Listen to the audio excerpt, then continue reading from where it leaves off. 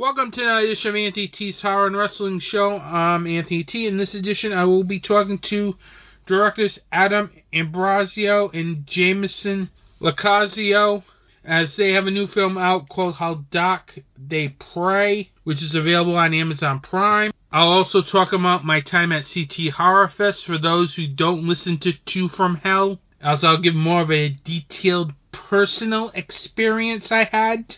And in What's Anthony T Watching, I'm gonna get high as I review James Balsamo's latest film From Dusk Till Bang. But first, I've been away for a month. There's a reason for it. I recently launched a site, more of a companion site to the podcast. And it also involves the rebranding of the YouTube channel. Because for a long time, the YouTube channel has been just Anthony T's Horror and Wrestling podcast. Most recently, I decided I wanted to add the Two from Hell podcasts onto YouTube. Me and my co-host were talking about adding that to the YouTube as well. Instead of creating a new channel, which would have been more difficult, as I really don't feel like creating channels. I like to keep track of my channels, 2 accounts on YouTube. Instead of doing a third one, I decided to just rebrand the YouTube channel. Then I was floating with the idea of, I want to write reviews again. Because I used to be a blogger before going into podcasting. So I decided, you know what, I'll just rebrand everything into one and call it Film Arcade Media. It's a play of the original website I used to run called filmarcade.net. Now, the reason I called this Film Arcade Media because it's a hybrid site. You have film news of films that deal with action, comedy, horror, sci-fi, all that stuff. You have my reviews of films. And you have the podcast. I haven't decided what I'm doing with the news portion yet, as it could be just an indie film site. Because I really have thought about it, of just doing an indie film site this time, not worrying about all these major films. Because, quite frankly, that's what keeps me going, personally. That's why I do the podcast, because of independent films. It's what got me into films in the first place. All these independent films in the 1990s. The Quentin Tarantino films. Reservoir Dogs. Pulp Fiction. Kevin Smith. Clerks. Robert Rodriguez. El Mariachi. Those films. And literally, I keep seeing, in my view, these films not getting the just coverage that they are getting. So I decided to make it a focal point that indie films will be on the website, regardless of genre. I'll try to post at least a couple news stories twice a week. It depends on everything with podcasts and all that stuff, because the podcasts do come first. Because this is a Film Arcade Media production. We are staying with Dark Discussions on the audio side, so you will still be able to hear the podcast on darkdiscussions.com. I want to do an indie film site, and I want to review indie films. Right now I'm reviewing at least 2 indie films for the site. One is a major indie film, which I'll tell about at the end of the podcast. The other one is a major underground indie film, which I'll also tell about at the end of the podcast. But I wanted to do this because I love indie films. I can't wait to do more with this site. So definitely check out filmarcademedia.com. With that, let's start off with the news. And it's October and it's Halloween month, meaning it's all horror. It's back to the old school days. The horror show, everyone. Unless there's a con preview, which is up in the air at the moment.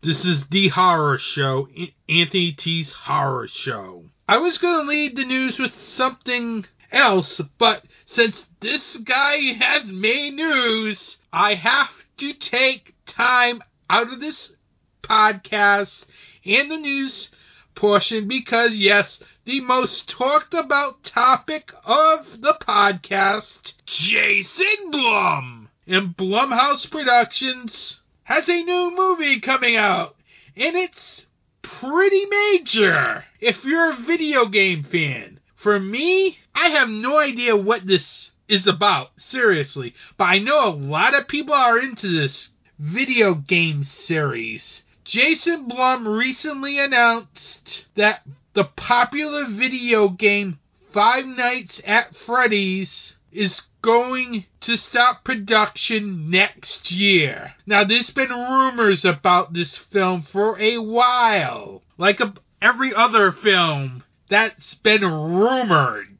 Like Spawn reboot, The Crow reboot, Trick or Treat 2. All these films have been rumored.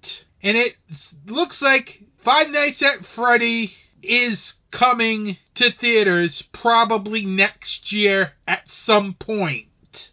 Scott Cawthon is developing a film adaptation for quite a while, and Jason Blum has finally gotten through the obstacles and everything, and it has a director attached to it. He tweeted recently that it begins early next year, February 2023 to be exact.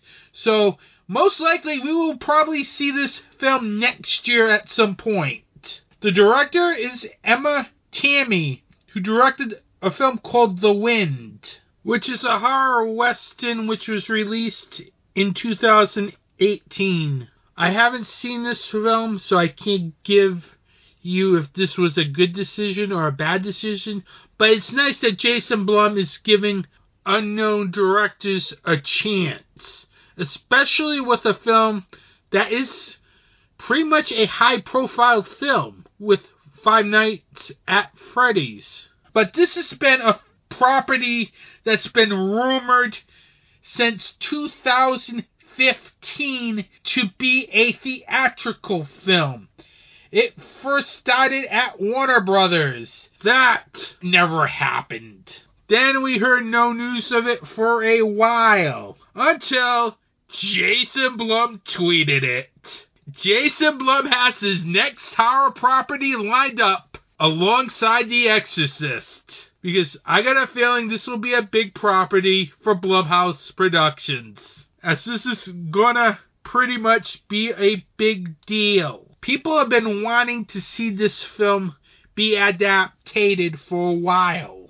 Now, it looks like production is about ready to start on this film. And they also included in the news that Jim Henson's Creature Shop is hard at work working on the animatronic monsters for the film. So it's going to be an interesting film, to say the least. This has been a long time coming. I know you video game fans have been wanting to see some sort of film adaptation of this popular video game. Me, I have no clue what it is, seriously. Because I'm not into video games. I'm not into Five Nights at Freddy's. Or what's the big deal of this. Because I see merchandise for this all over the place. And I still can't figure out the big deal over it. But maybe it's me because I'm not that big of a video game person. Which is cool. To me, it looks like Willy's Wonderland, which came out last year. You know, the one with Nicolas Cage being Nicolas Cage. That film. So, if it's anything like that, I'll probably enjoy the film, quite frankly, because I enjoyed Willy's Wonderland. So that'll be an interesting film to check out, as I'm really interested, as Jason Blum has scored another big horror property. Still waiting on him to get his hands on Nightmare on Elm Street. Or Friday the 13th, for that matter. Because you know he's going to get one or both of them soon, once they come up. Because that's Jason Blum, everybody. You can't stop him. He's the kingpin of horror. In other news, before I go into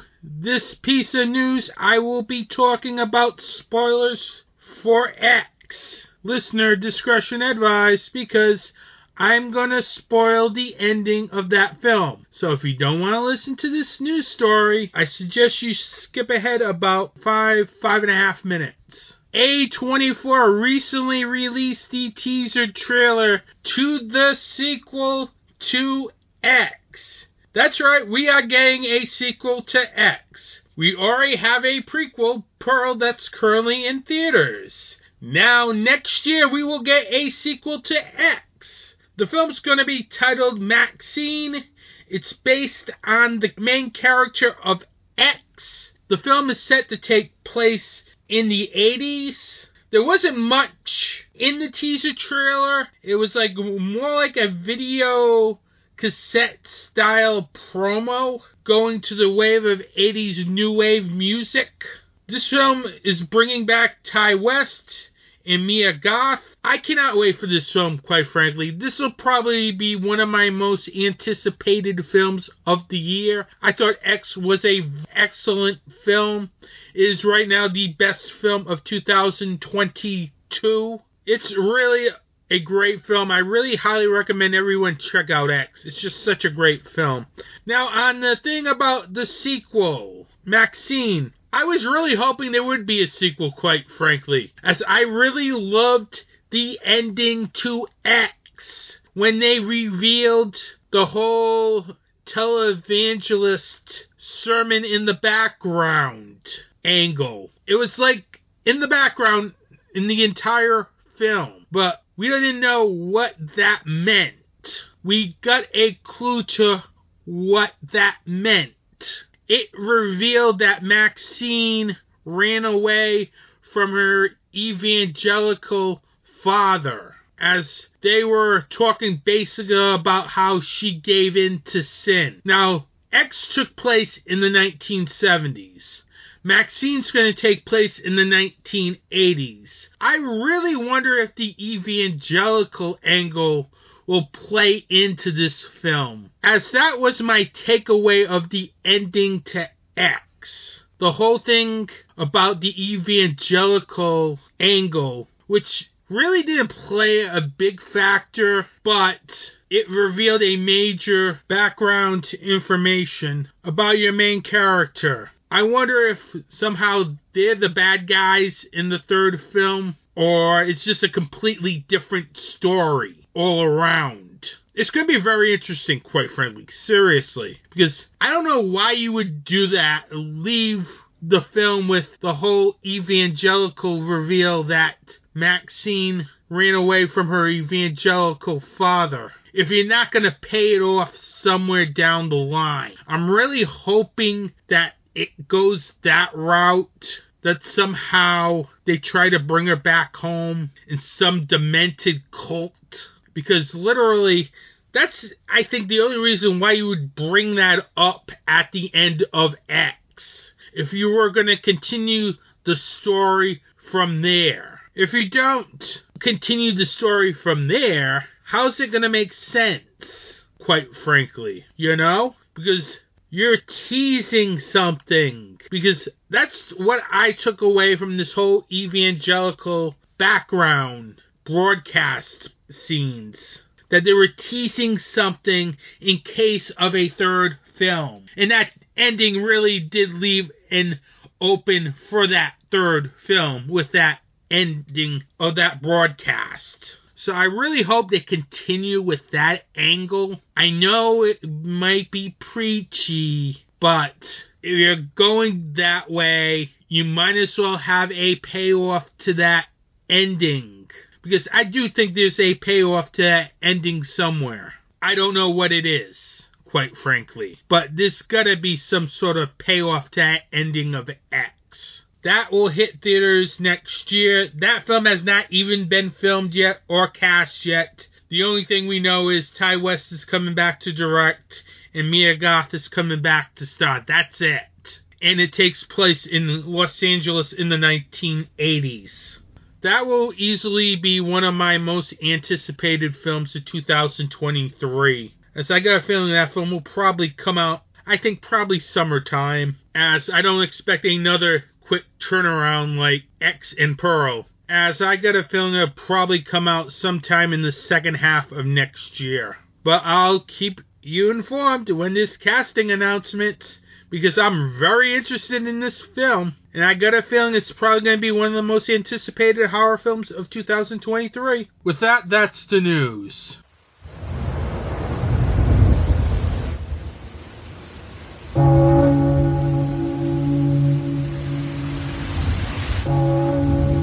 Welcome to Dark Discussions, your place for the discussion of horror film, fiction, and all that's fantastic. A weekly podcast where the discussion is about the most recent horror and genre films. Intelligent talk on a genre that deserves intelligence. A conversation between co-hosts discussing not only the film, but also the connotation that the directors and screenwriters are trying to articulate. When you want more than a review, listen to Dark Discussions. And speaking of perception, there's just one more scene I want to talk about, which is after Caleb discovers that Kyoto's a robot. Kyoto kind of peels off her skin, showing him what's underneath. Now, wait a minute. I know where you're going with this, but tell me you weren't already thinking this 15 minutes earlier in the film. Exactly what he's thinking at that moment. Which is he's a robot, too. Oh, I considered the possibility. Right, and that's what I like, is the fact that the writers were smart enough to know that this is what the audience would be thinking. We've all seen Blade Runner. Right, exactly.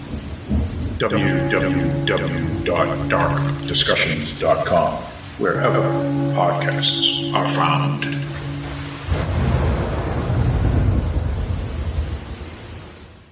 Welcome back. Now, recently yours truly went to CT Horror Fest over in Naugatuck, Connecticut. It was a convention that took place on September 16th through September 17th. Yours truly went on September 17th. Going into this year's convention, I was really hoping not for a repeat of last year. Last year was such a disaster. Let's see, lines out the door. You had way too many people there. The AC in the place broke. I was kind of worried going into this convention that this convention would be like last year and have all the same problems again. Well, thankfully, it did not have all the same problems again, literally. First of all, I think this was very well run this year. I thought the layout, I think, is better, as they had people to the side as well, as you had like guests at the front and the back, and you had one side towards the doors and one side towards the back guests where all the Anthrax band members were. So the layout looked very good. The vendors were, for the most part, were very good as well. One of the things I picked up was like a shirt with like a Ghostface coffee shirt. It was like one of those shirts literally where I laid my eyes on it and I knew I had to have that shirt. It was like a parody of a Starbucks logo. And it's like, I was like having my eyes on this Hammer Twins of Evil shirt, but when I saw the Ghostface coffee shirt, I knew I had to get that one. You will see me in a photo of that very soon. Trust me, as I will post a photo of that on the social media pages to get you to see what I meant by Ghostface coffee, because I love that shirt, seriously. Thankfully, that was the only shirt I got, because usually at cons, I get like 4, 5, 6, 7 shirts. I'm trying to limit out my number of shirts because I've brought way too many at other cons in years past, and I still haven't worn them. So literally, that's all I did is buy one shirt. I brought this neat water bottle with like Scream 1, Scream 2, Scream 3, all the Scream films basically in like video cassette form. It's like a little decoration where around the bottle you would have all these Scream films as if you're getting them on a VHS cassette. Love the artwork on it, so I decided to get that. I also picked up some action films from VS, the VSAs, non-horror films.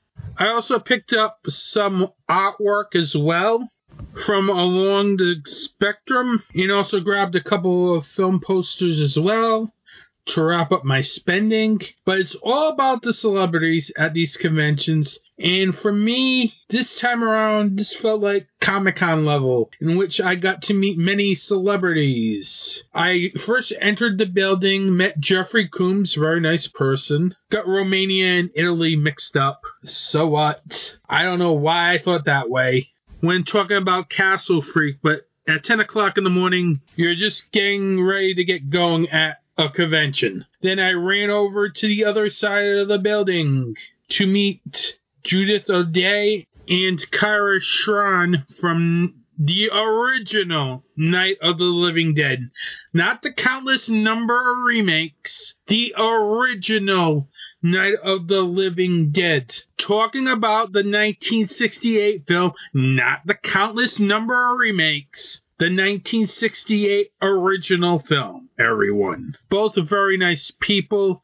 Probably two of my favorite people I met at the whole convention. Then afterwards, I ran all the way back down to the other end of the building. Met Barbara Crampton. Very nice person. Then ran back to the other side of the building. Met Ian McCulloch from Zombie. The Lucio Fulci film, Zombie. Or Zombie 2, if we're talking Italian terms here. So, he was a very nice gentleman. It was great meeting an Italian film actor. And you would think by then I'd be done with the autographs, as I got all these people done by 11 o'clock in 1 hour, literally. And this was a big convention. Don't get me wrong. It's just, for me, there was a lot of luck. Because I know Judith O'Dea's line later on picked up, and some of the other lines may have picked up as well.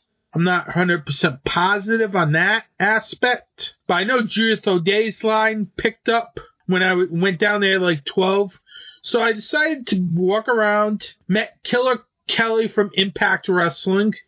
As I'm starting to watch a lot of Impact Wrestling the last couple months, definitely check out Impact Wrestling. Very nice person. As Throwbacks had her as a guest. It was nice to have a wrestler there as well. As I like wrestlers as well, too, at my conventions. So after that celebrity I met, I thought I was done. Then my friend was in a long line, so I decided to hit up Aaron Armstrong from Halloween Kills, who played Flashback Michael Myers in that film. Nice guy. Then I also hit up Robert Brian Wilson from Silent Night, Deadly Night. Also another very nice guy. Normally, I would not hit these people up, because usually I try to limit what I'm spending, but, well, I had some time and some cash, and why not? I love both of those films a lot, especially Silent Night, Deadly Night, which is sad because that film never got its due when it first came out, because that film was heavily censored. And one of the things I hate is censorship, quite frankly. And that was a film that was censored in the 1980s. Who knows today? This probably gets censored, doesn't even make it to the theaters today. But back in the 80s, this film was heavily censored. But if it wasn't for the fact the film got censored by all these parent groups and everything, and we'd still not be talking about this film to this day, as it's a very good film. Number 2, on the other hand, is a different story. But Silent Night, Deadly Night, the first one, is just a very good film.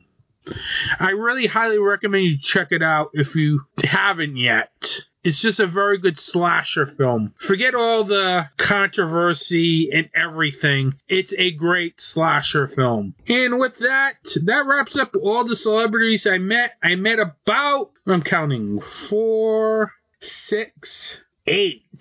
I usually don't meet 8 people at CT Horror Fest. I'm lucky to meet 4 or 5, quite frankly. But I met 8 people in that convention. And besides all the celebrities I met, I also got to meet Sean Clark from Horror's Hallowed Grounds.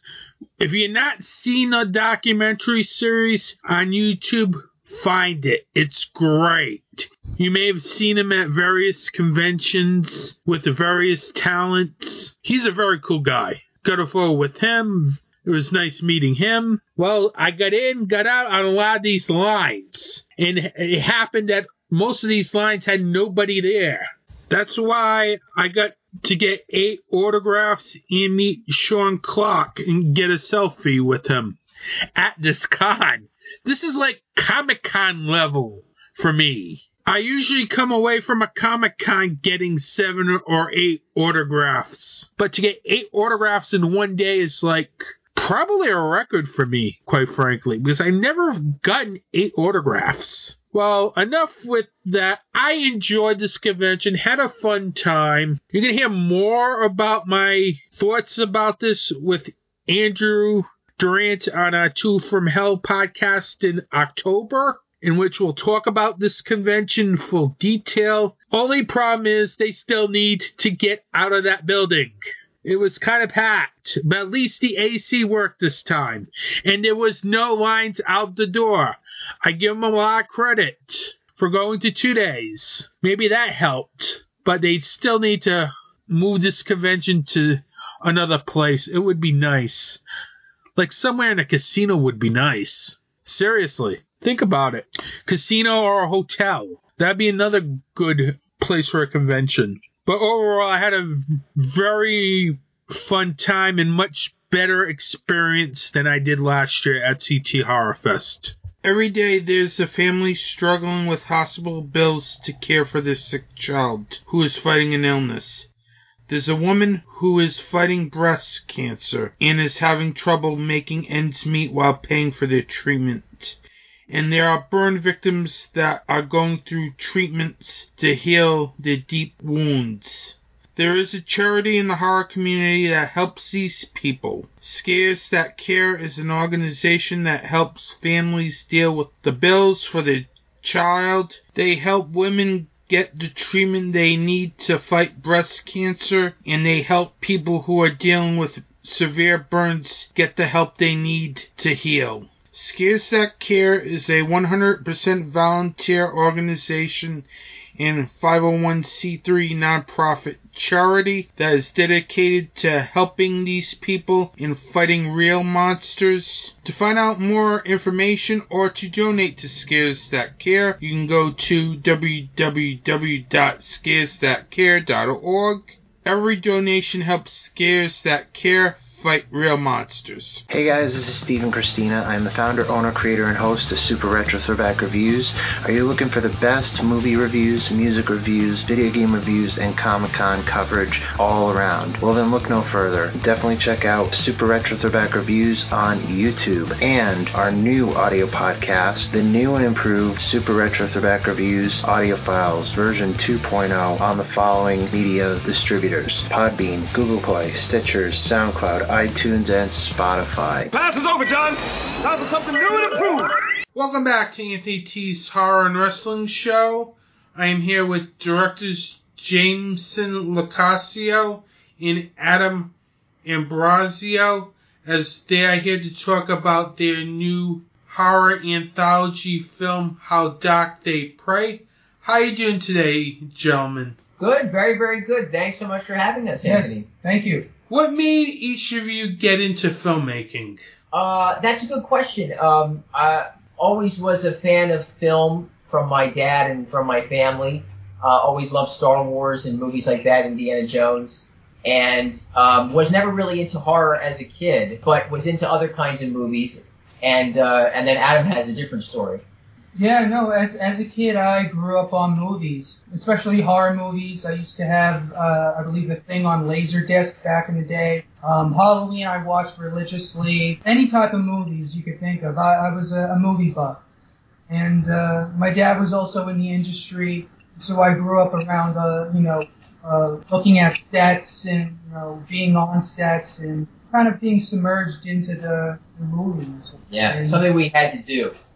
Adam, you mentioned you never were fond of horror. What got you into horror? Oh yeah, that was me. Yep. I got into horror because of Adam. Yeah, he really showed me a lot of horror films, but it was really Halloween that was the one that got me into it, because I never grew up on them. My parents were not big on them, not for any reason other than the fact that we just didn't watch them that much. And I really loved Halloween, and I thought it was such a great movie. So that kind of broke it open for me. But he showed me hundreds of other horror films prior to us making our last film. That was called No Fear. And it was really a great experience. It was a lot of fun. It was the type of research that you could only hope to do because it was so much fun. You have a new film called How Dark They Pray, which is currently out on VOD. Tell everyone about the film. Yeah. It's 4 anthology stories dealing with the different aspects of people's beliefs and convictions and how far they will go to get them. It's mainly dark stories, 4 of them, one of them being involved with aliens, another one dealing with World War II, another thriller-like slasher, and slasher, World War II, aliens, homage, Lovecraftian, a lot of a little bit of perspective and found footage perspective, getting a little bit of an homage also to Halloween, I guess, Psycho, but a lot of movies that we really like and want to sort of look at. A lot of our inspiration. What made you decide to make a horror anthology instead of a traditional horror film with this film? That's a good question. We wanted to take advantage of some great stories that we had to tell. And Adam had come up with the concept for Blood Beach, which I thought was really great. And we sort of backtracked then looking at, we brought in the war story, we brought in Encounter Nightly, which was an alien concept that I sort of brought to the table after watching a lot of Project Blue Book and not seeing much found footage with aliens. And then Nellie was actually from my father, which is a strange occurrence. He just said, I have an interesting story, maybe a play on Psycho in black and white. Maybe you could do something with it. So we brought those all together, and we're watching a lot of anthologies and said, why don't we do this as one big piece? And it could be a great movie to make, especially during the pandemic and all the things that are going on, because it was small, it was very tight, and it was something that people were passionate about.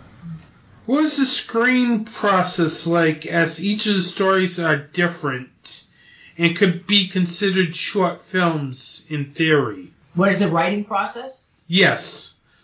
The writing process. Was it like literally you just wrote one short, then wrote another short, then another short, and another short, and made it a film? Originally what we did was we had 2 of the stories already written out for a full feature.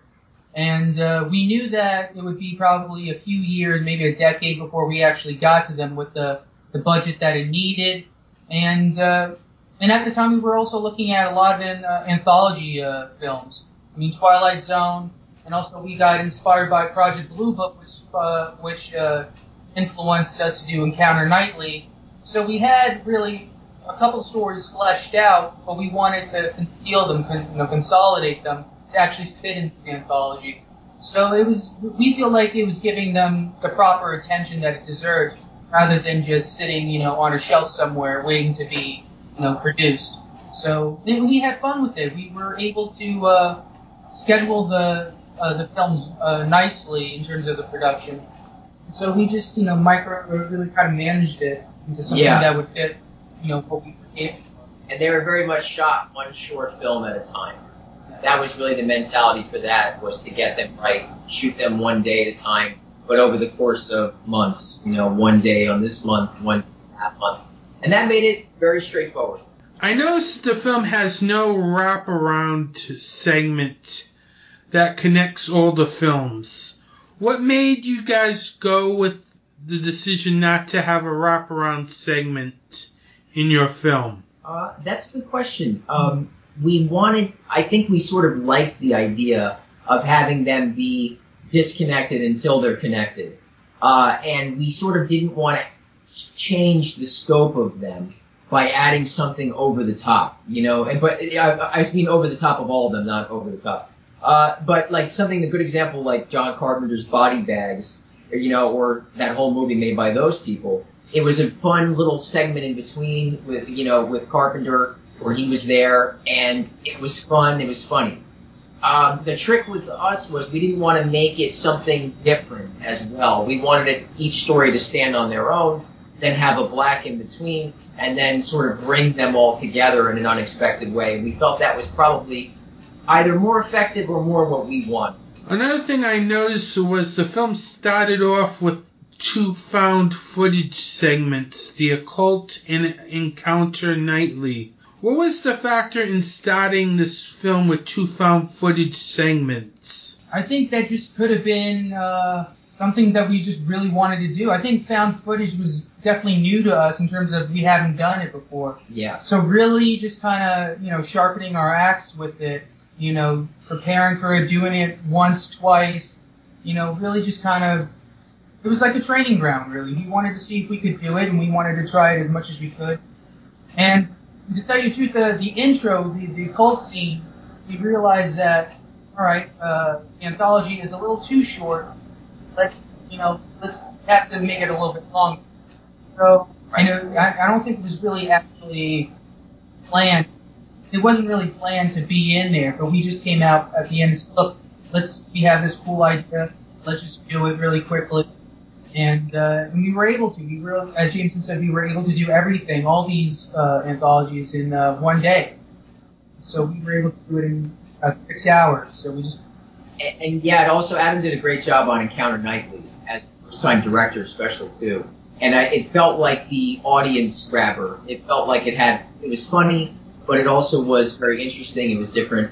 So it felt like the right one to start with, from my perspective as well, was let's start with this film because, again, I think it kind of encapsulates a lot of what you see. So I think a lot of first-time filmmakers, directors, producers, nowadays they start with their iPhones or the camera that they got from their parents. And, when they make their first film, it looks, it's amateurish, it's not Hollywood, it's not grandly cinematic. It is what it is. And I think found footages are very much like that. But they're good. I love found footage.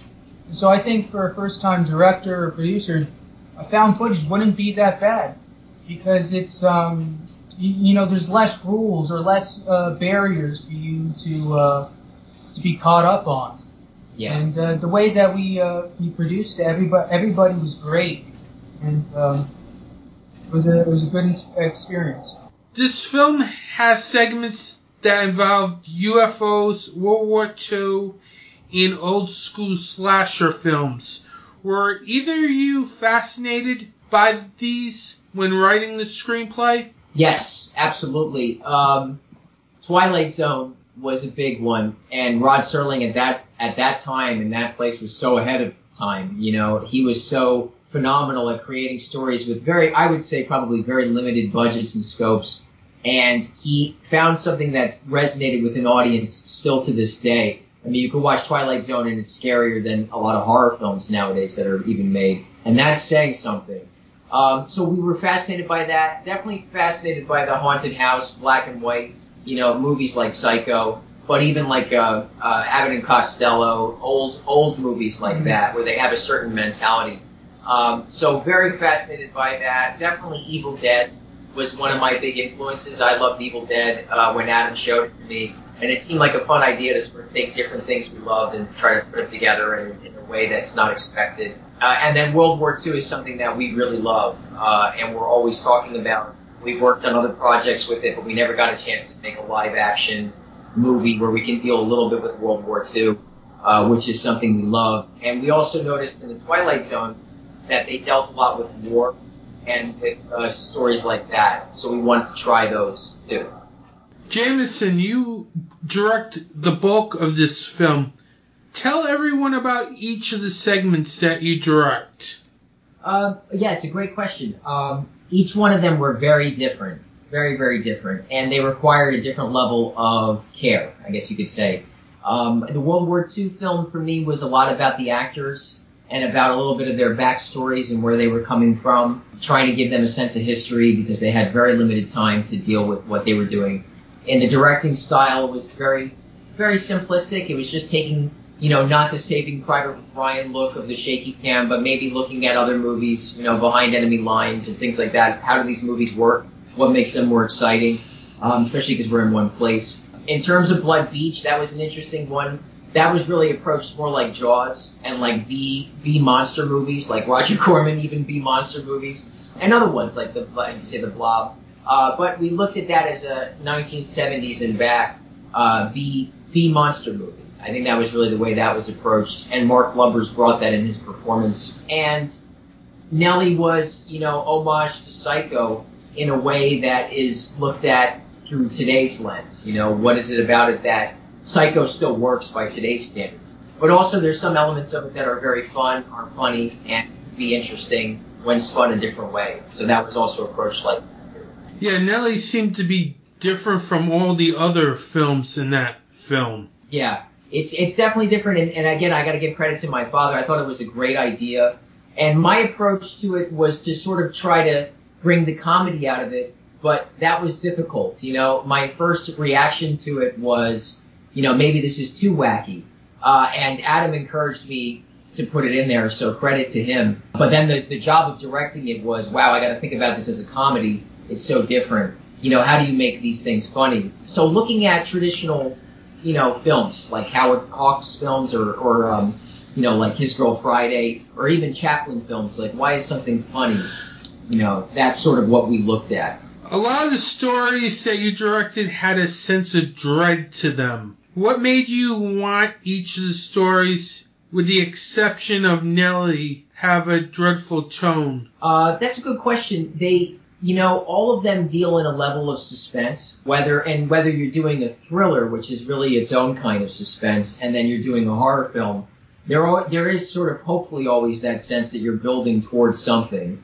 And I think in a horror film, the difference is you're building towards or building up in anticipation with a level of dread or with a level of danger until it either releases or it doesn't.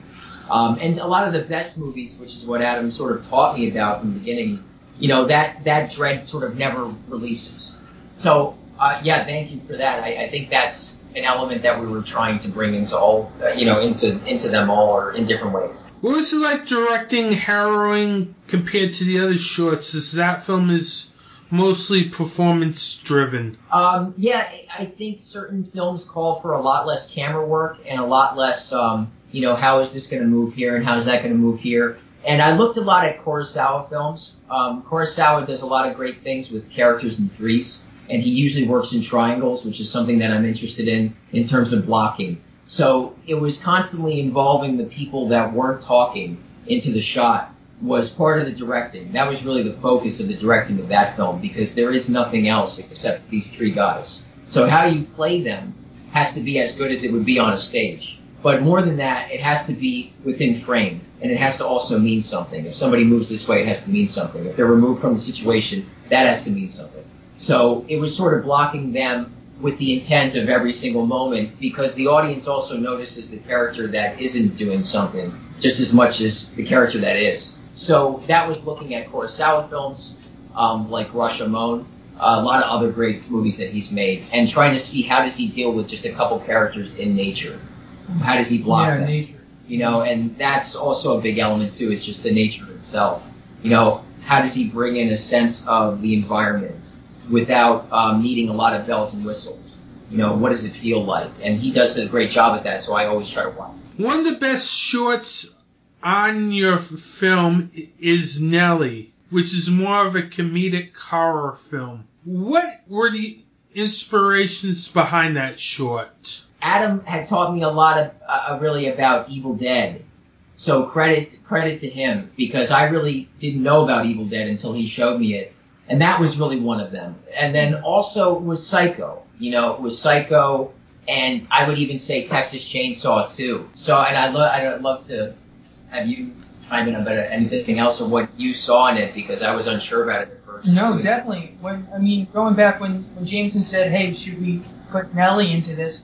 And I read it. A lot of his influences really of Evil Dead, Texas Chainsaw Massacre, really in Psycho, really just shine through, because that's where we started when I was showing Jameson some movies. He loved Evil Dead. He gravitated to Texas Chainsaw, loved Psycho, and it really showed in Nelly what inspired him. And I think Nelly's a great film. It's probably one of the best because compared to the other three, it gives you exactly what you want. You get the blood and guts, you get the humor, you get the dread within it, and it's a perfect combination, really. But the best thing about it, I think, was really just seeing his inspiration grow of horror film, and then it turning into Nelly.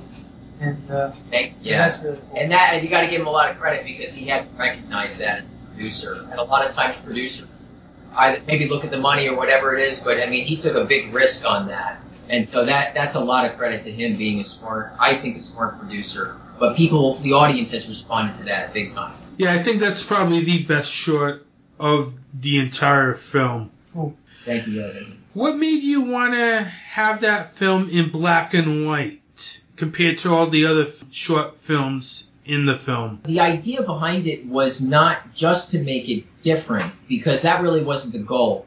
The goal was to try to look at why black and white pictures themselves work so well, and it's almost unfathomable to any audience, and certainly to me sitting there looking at it, how effective they really are, because they deal in shades of black and shades of white and shades of gray. Those things are so simple to look at, but they also have such great contrast, and they're actually in some ways sometimes more powerful, more interesting.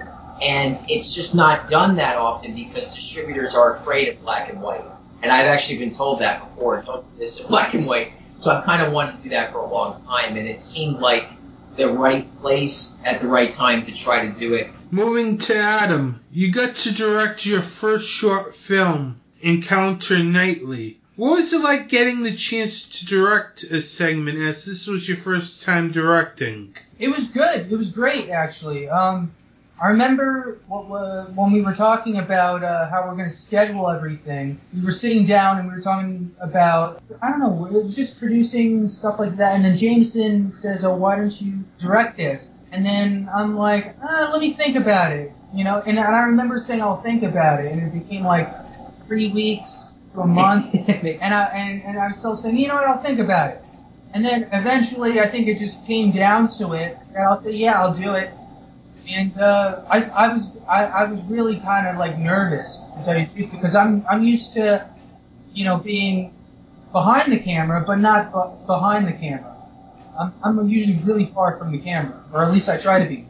And so it was a little nerve-wracking, but as soon as we got to set, and Jameson was really a trooper with this because he helped me schedule and really get everything that I needed to do it, to physically do it. And he helped me with terms and just basic directing stuff that I didn't really pay attention to, because I leave that to James, and that's his forte. So when I asked him for help, it really meant a lot. And going on to the set, it was nerve-wracking, but everybody there, cast and crew, really helped me out a lot. You could see that, that it was my first time directing, and I think that, they said, let's step up to the plate a little bit more, and give him the support, and that's what they gave me. Really, it was an interesting experience that I probably never forget. What were some of the difficulties that you had in making this? I think it was really just knowing all the director stuff, really. I mean, we've done so many films, shorts, and full features, and I'm there, and I see it happening hour by hour, and sometimes it goes right past my head. There's a lot of technical aspects that are alien to me. I look at it more simple, and I do that with my music as well. Or at least that's my language, is music. Film is a completely different language. But really just getting all the the blocking, making sure everything is on good terms, making sure we have enough light in the day to film, setting up cameras, light exposure, all that stuff. It was all new to me. But Jameson helped me out, and they all helped me out. Yeah, mainly it was just the nerves and just making sure that everything that had to be there was there. Adam, would you consider doing this again? No. To tell you the truth, maybe later down the line. I think if I have a good team, which I do, Jameson and Nicole Rakowski, who is our sound lady, she did a great job with all the films. They and the actors, they all help me out. So yeah, if we have a great team and I put in the time, the effort, and the work to learn more about directing, because it is a very confusing job. It's a lot more. I've had and more appreciated James, and it is very stressful. So yeah, I think with the right training, the right determination, yeah, I would do it again. To his credit, Anthony, I want to say this to him. I want to say this for the viewers too, especially for those who have not directed. This was a particularly challenging film because it dealt with a number of actors in a confined space. And so I don't want to upstage to answering the question, but the truth is that the thing that was so great about what he was able to do was he was able to maintain that set in a very small space, shoot a lot of coverage, and with a lot of actors. And I personally think every time you add an actor into a movie, it multiplies the amount of problems, issues, coverage, and everything you need. So to his credit, that sequence that happens at the end of the movie, the climax, was actually and I didn't think about this from a producing perspective, but the truth is that was a real fight to be in as a director. It was a really tough fight to be in, and it was really difficult to pull that off, and I think he did a great job. So credit to him. But honestly, as a director, you never realize the ones that are going to really take you down and the ones that are going to really challenge you. That was a bear, so to speak. It was really difficult, and he did a great job. What was the easiest segment to work on and the most challenging segment to work on? Oh, easiest segment. Blood Beach. Yeah, Blood Beach was probably the easiest because of the obvious reasons and then the less obvious reasons, I guess. But just having two actors on a beach was almost like being on vacation.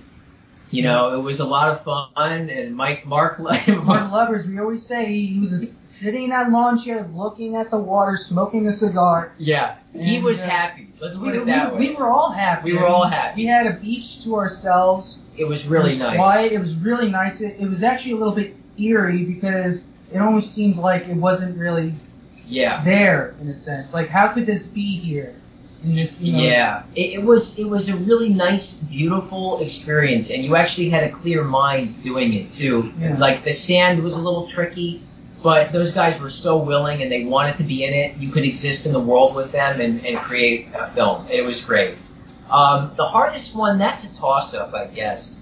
I felt I had sort of a hard time with Nellie because of timing reasons. I mean, it's a little hard to say. Maybe it's the hardest, but Encounter Nightly had some interesting challenges. In some ways, that was the hardest, which I don't think we anticipated. So it's a little bit of a toss-up on that one.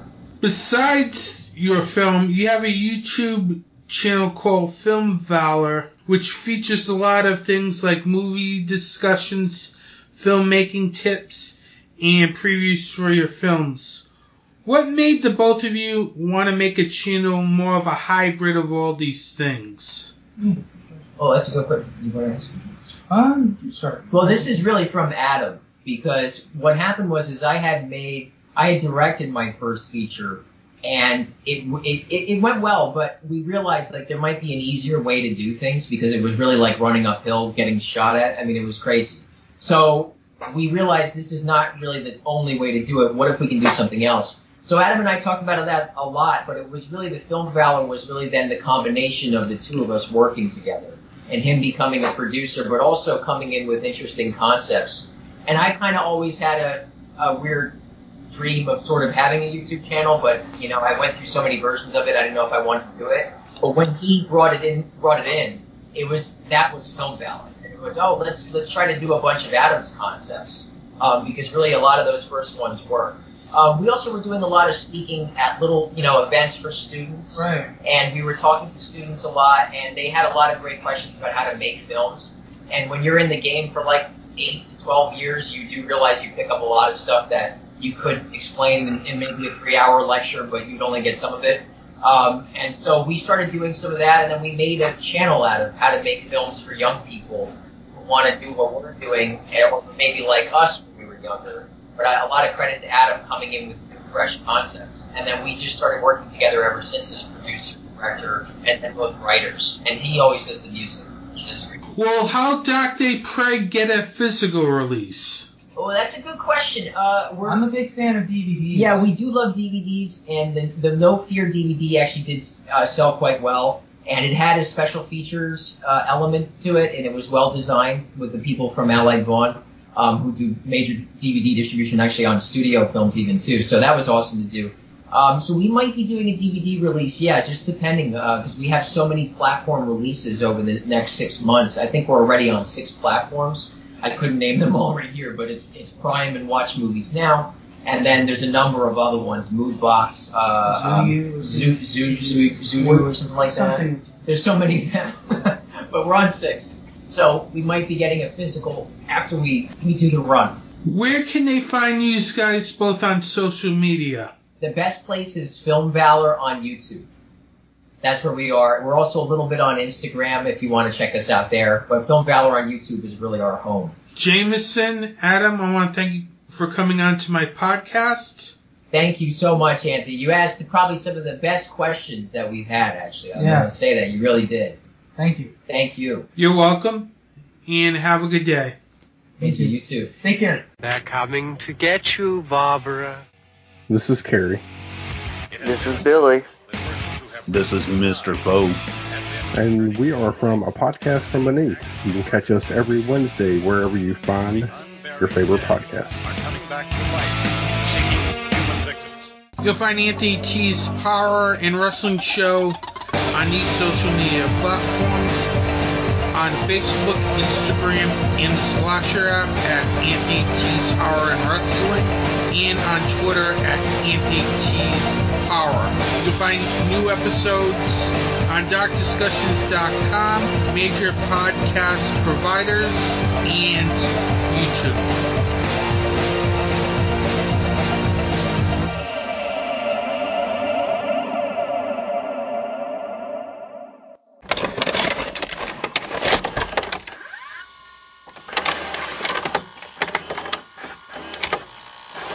What's Anthony T watching this episode? Well, I told you in the beginning that I was going to get high with my film review this episode, as I will be talking about James Balsamo's latest film From Dusk Till Dawn.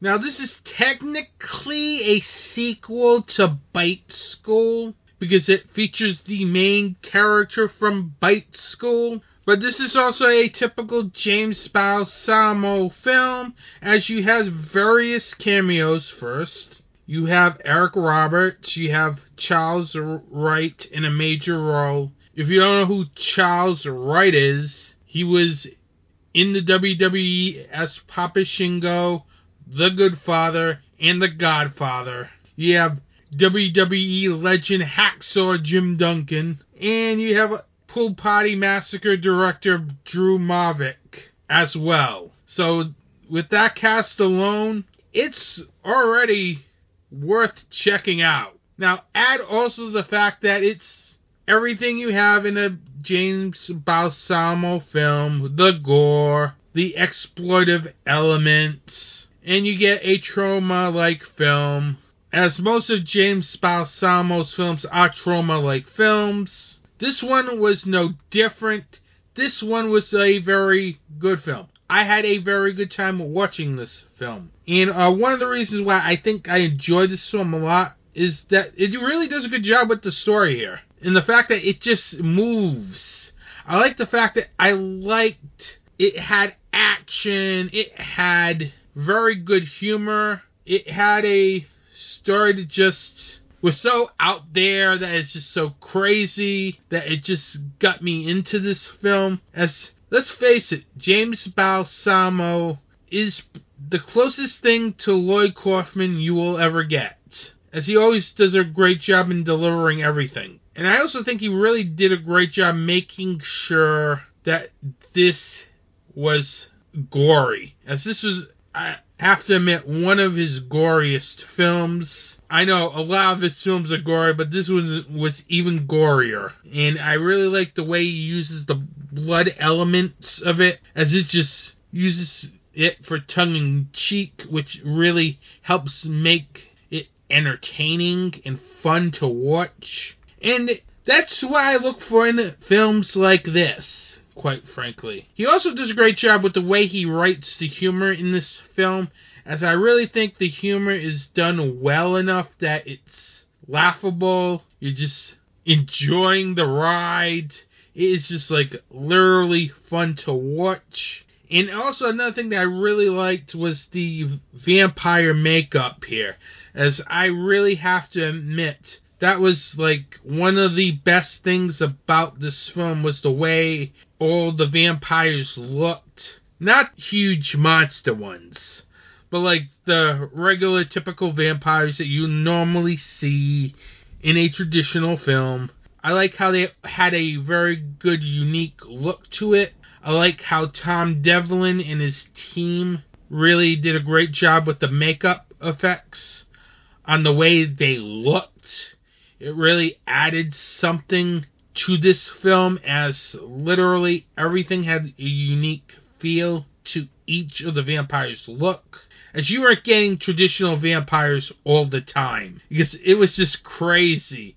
It added to the absurdity of this film. Plus, James Balsamo was great in an acting capacity. Anytime this film went into humorous territory, I really think he just has that gift for humor. He really makes the humor come off very well on screen, because he is a very good comedian, along with being a good horror director as well. He has that Lloyd Kaufman mentality, which really makes him very good.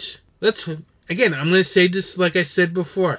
He's probably the next Lloyd Kaufman, quite frankly. After Lloyd Kaufman is done filmmaking, you just have James Balsamo left.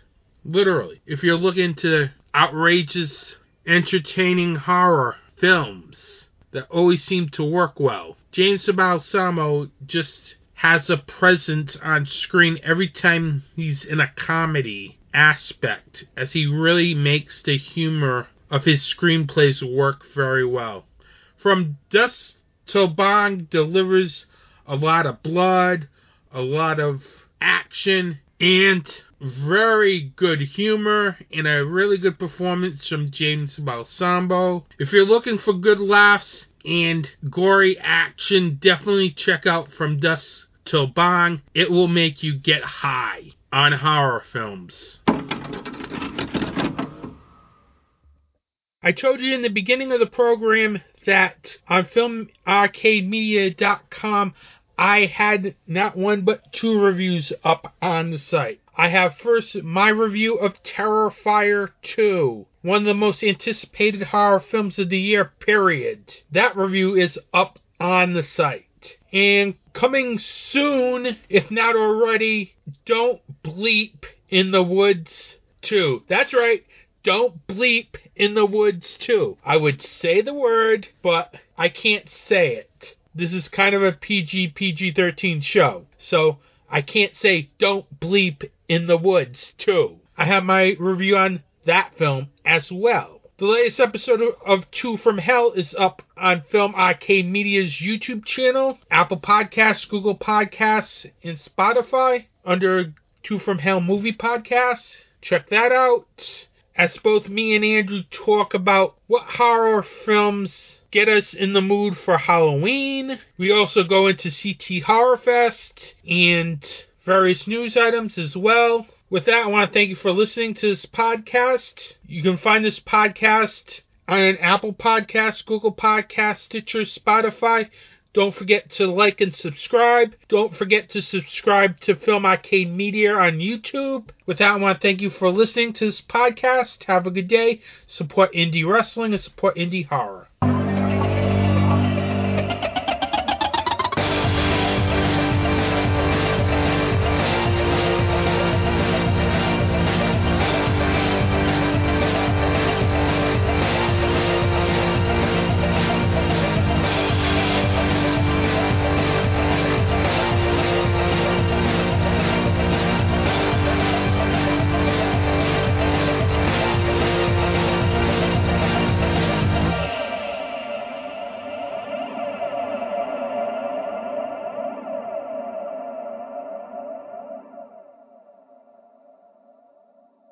This has been a Film Arcade Media production.